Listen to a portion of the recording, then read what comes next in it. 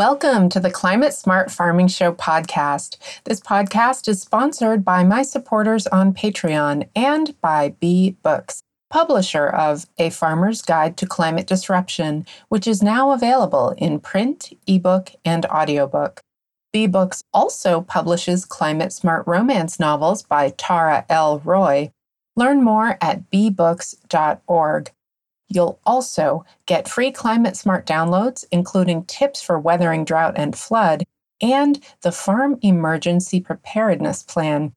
When you subscribe to Bee Books newsletter, sign up at beebooks.org, beebooks.org. I'm your host, author, and multimedia artist, Rebecca L. Fraser, and I'm excited to share this episode of the Climate Smart Farming Show podcast with you. So let's dig into it. Chapter 6. Now what? Across the U.S., farmers have been experiencing disasters at an alarming rate. Here, 5 producers share how they recovered. In early 2012, Dana Burtness launched her first farm on 6 acres of rented land in Northfield, Minnesota. She got off to a great start, landing high-profile restaurateurs from the Twin Cities as clientele, and creating success in part by seeking her clientele's suggestions about which produce to cultivate. Then, in June of her first season, disaster struck. 8 feet of rain created a river 50 feet wide that drowned a third of Burtness's crops and flooded her rented greenhouse space with 4 feet of water. That flood has affected most of the farming decisions I've made since, said Burtness. Ultimately, the farmer opted to scale back on annual vegetables. Today, she maintains a 1/4-acre market garden for friends and family on a 67-acre farmstead in Spring Grove, Minnesota, and focuses on raising pastured livestock. They're way more resilient, Burtness said. Double whammy. In a good year, the Rogers family harvests between 2,500 and 3,000 pounds of almonds on their 175-acre ranch in Madera, California. Founded over 100 years ago, the first almond trees were planted in the 1980s. By 2003, the 3rd generation of Rogers brothers had switched their entire operation to almonds.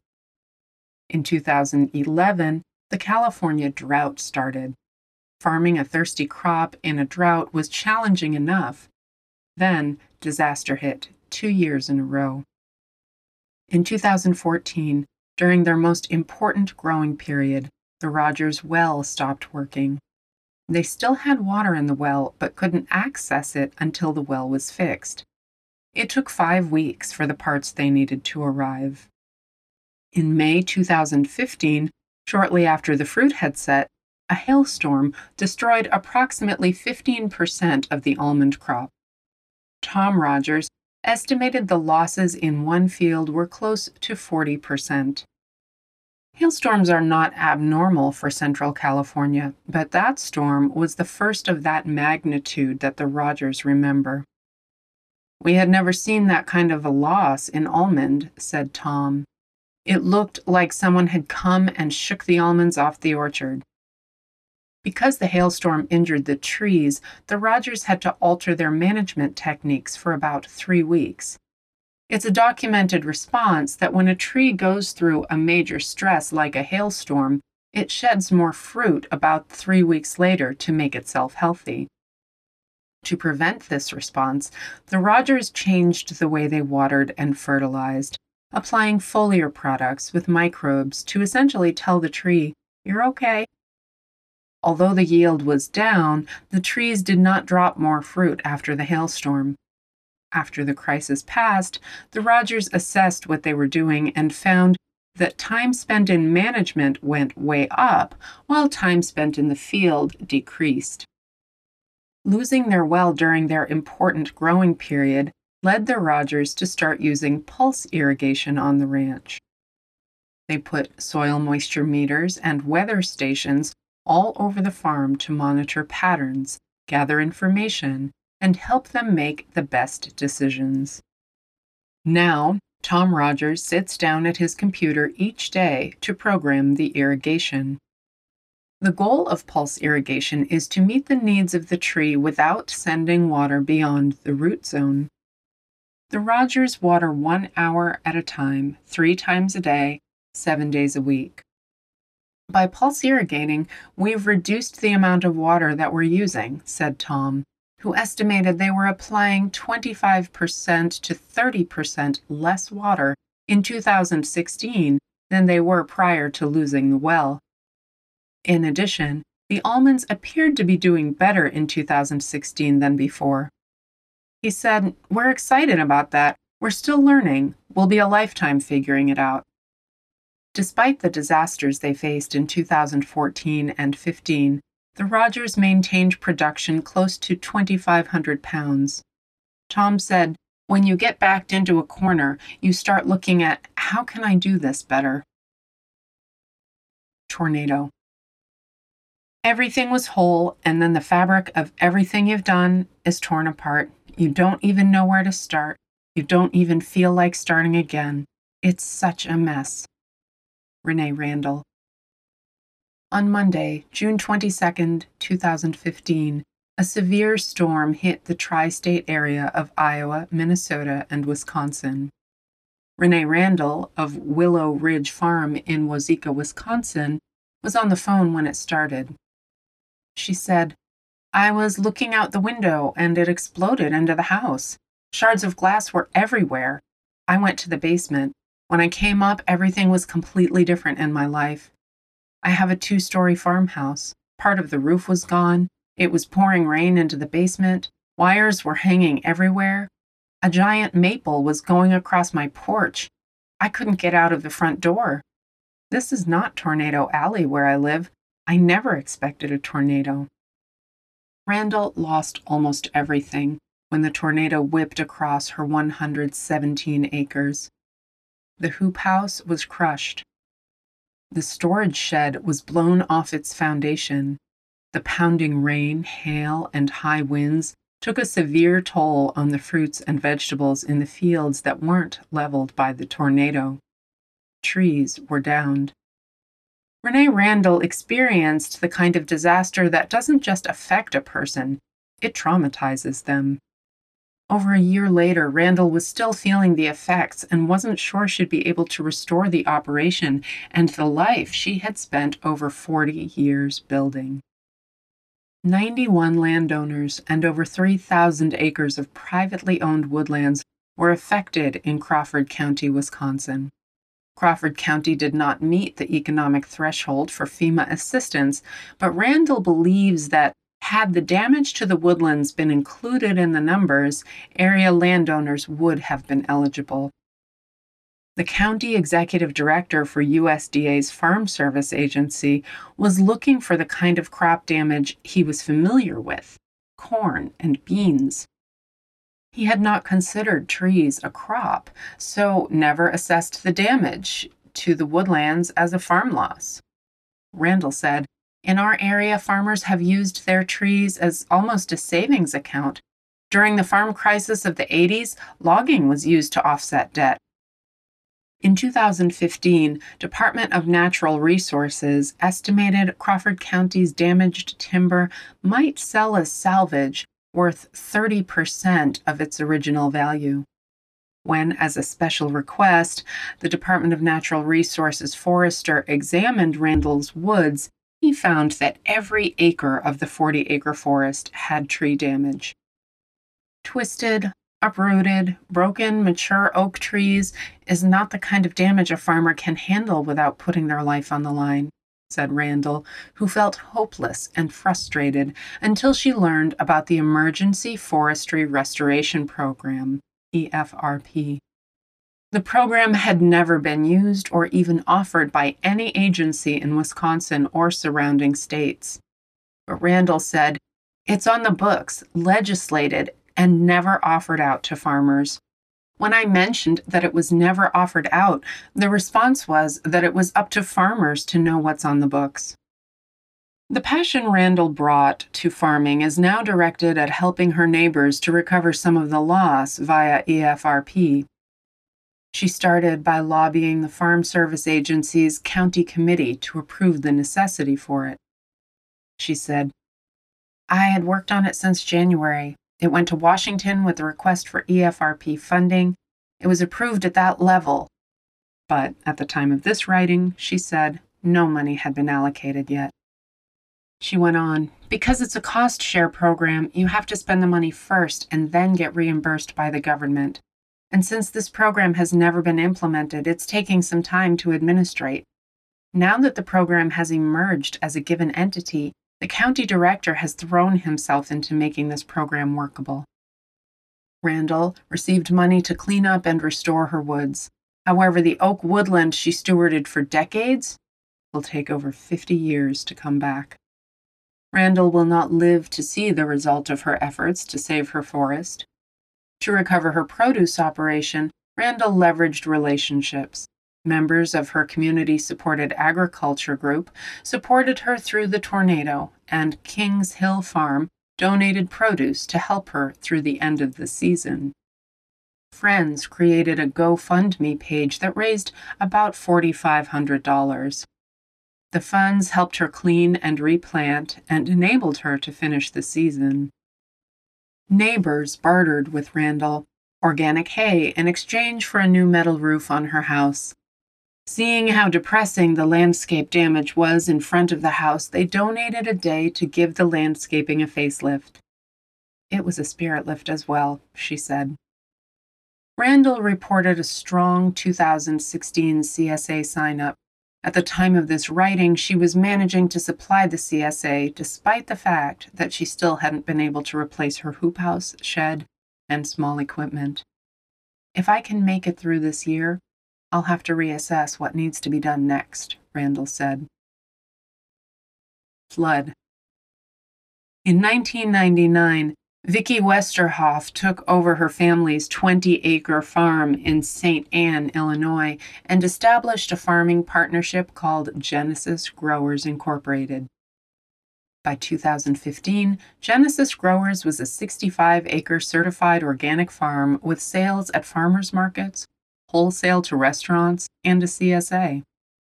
Westerhoff was growing approximately 350 varieties of herbs and vegetables until a 6-week deluge in June and July 2015 flooded her fields and destroyed her crops.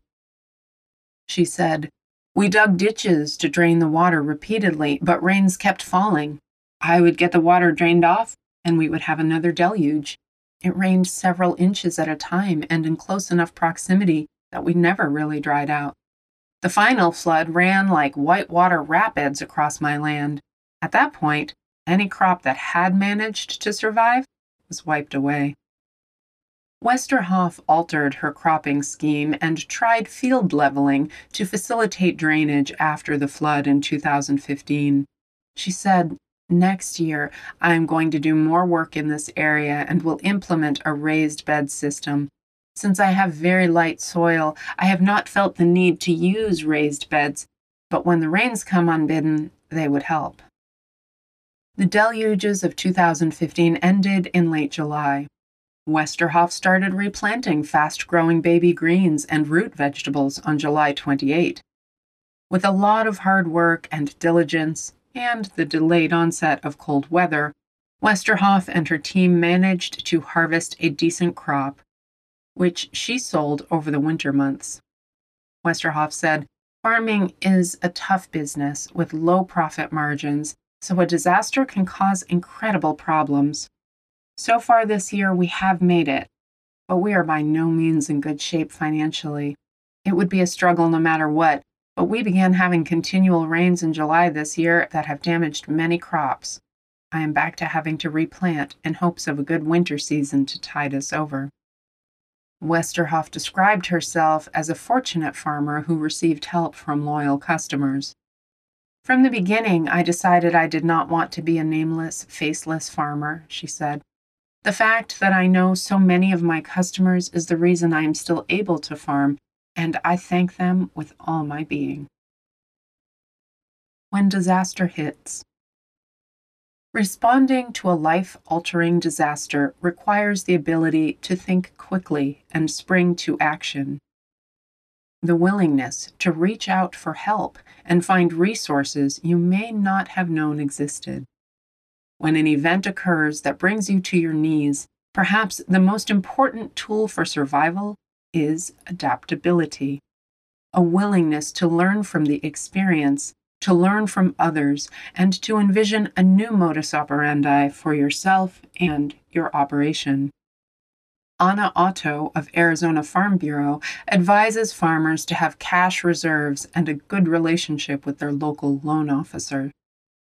Farmers lacking cash reserves and sufficient credit can turn to various aid programs. In 2014 and 15, the CCOF Foundation provided $33,000 in assistance to organic operations from 18 states, including Willow Ridge Organic Farm and Genesis Growers Incorporated. In addition to CCOF's $500 Brickmont Hardship Assistance Award, Randall received a farm aid grant for $500 to be used for household, not business, expenses. Farming organizations are another valuable resource to turn to in times of distress. Otto said, "When natural disasters occur, Farm Bureau can help lobby state and federal officials for disaster relief if it is slow in coming." In addition, a national community of farmers and ranchers within Farm Bureau provides financial and other assistance when disaster strikes. In August of 2016, after floods in Louisiana caused an estimated $100 million in crop losses during harvest time, American Farm Bureau reached out to Louisiana Farm Bureau to offer assistance. Relationships with suppliers, crop specialists, extension agents, and more are another key to getting back on track after disaster strikes. Burtness, Randall, Rogers, and Westerhoff recovered from the disasters that befell their farms, but their operations will be forever changed. In some cases for the better. In other cases, it's too soon to render judgment. Burtness took the simplest approach, changing focus. Randall received assistance from friends, neighbors, and private and public funding programs. Until her farm is cleaned up and safe again, she can only grow a fraction of the produce she once did. The Rogers found learning to be their salvation. Westerhoff reached out for information and accepted help from the supportive community she had spent 17 years cultivating. What can you do if faced with disaster? Advice for tough times. Quote, "Be adaptable. Look at what's out there. After the last 2 years, we look at all new technology. Talk to whoever's doing something interesting. Try something different. The reality is we're going to be forced to. We have to adapt. For us, this is an exciting time in agriculture." Unquote. Tom Rogers, almond grower, Madera, California. Quote, "Be prepared as best as one can. Be flexible and able to put a new plan into action if need be. Last year, I made it all the way to Plan E before I was able to plant. Plan E worked. I could have given up, but it was essential if I wanted to survive to continue trying." Unquote. Vicki Westerhoff, Genesis Growers Incorporated, St. Anne, Illinois. Quote, "Look to yourself as the best resource. You're a farmer. Don't give up. Don't be dismissed. It's only because I pushed and figured things out that we've gone this far with a government program that never would have seen the light of day otherwise." Unquote. Renee Randall, Willow Ridge Organic Farm, Wazeeka, Wisconsin. Quote, "Never give up.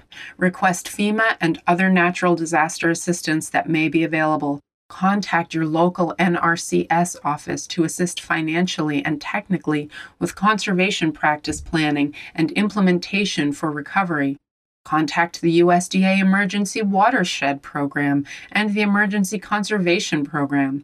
Call a special meeting with all the agriculture interest groups and local, state, and federal agencies to collaborate a strategy moving forward to provide necessary assistance utilizing each other's resources to the maximum. Curtis Elke, State Conservationist, USDA Natural Resources Conservation Service, Idaho. Quote, contact your local NRCS office first. Avail yourself of all NRCS services, including natural resource assessments, planning and design services, as well as financial programs to help repair and/or enhance or conserve the resources of your farm that will enable you to keep your farm productive and thriving into the future. NRCS is a great one-stop and first-stop service.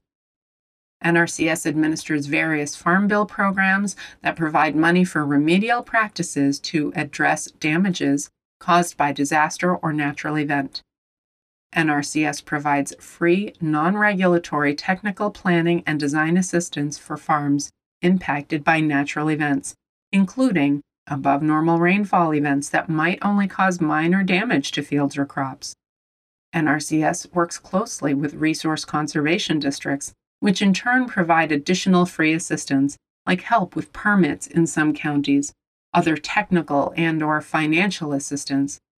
NRCS also works closely with the USDA Farm Services Agency to help growers with emergency and disaster programs, funding, and help with crop losses. Rich Casale, NRCS District Conservationist in Santa Cruz County, California. The final quote is from Ann Adams, Executive Director of Holistic Management International in Albuquerque, New Mexico. Many holistic management producers have found that investing in soil and land health is the number one best way to build land resilience for future disasters and more quickly recover from these kinds of disasters. Improved ground cover has helped people be less susceptible to flooding. Improved grazing practices have helped people cover ground after a fire or reduce fuel loads to reduce likelihood of fire in the future. And soil fertility practices have helped farmers and ranchers alike to mitigate the effects of drought and pest invasion. Lastly, the holistic management decision-making and planning processes have helped producers prioritize decisions that must be made after a catastrophic event. Free ebooks on their decision-making, financial planning, and grazing planning are at https://holisticmanagement.org/free downloads. As one rancher noted, I had a wildfire burn 1/3 of my ranch. Within 24 hours, I knew what my plan was and how I would deal with it. That's peace of mind. Few people want to think about what to do in a disaster. Let's face it, nobody really thinks a disaster will even happen to them. But now that you've listened to this episode, I hope you're thinking about how to protect yourself, your loved ones, your land, livestock, and crops in the event of natural disaster. I'd like to support you by offering you some free climate-smart farming resources. Please visit bbooks.org to download the free climate-smart farming PDFs, including the Farm Emergency Preparedness Checklist. That's a handy printable PDF that will remind you how to prepare for the worst. Tune in next time to learn how some farmers recovered after disaster and how you can too. Thanks for listening to the Climate Smart Farming Show podcast. If you're enjoying this podcast, you may also like my book, A Farmer's Guide to Climate Disruption, now available in ebook, print, and audiobook. To support this podcast and my other creative endeavors for as little as $1 a month, please visit patreon.com/Rebecca L. Fraser.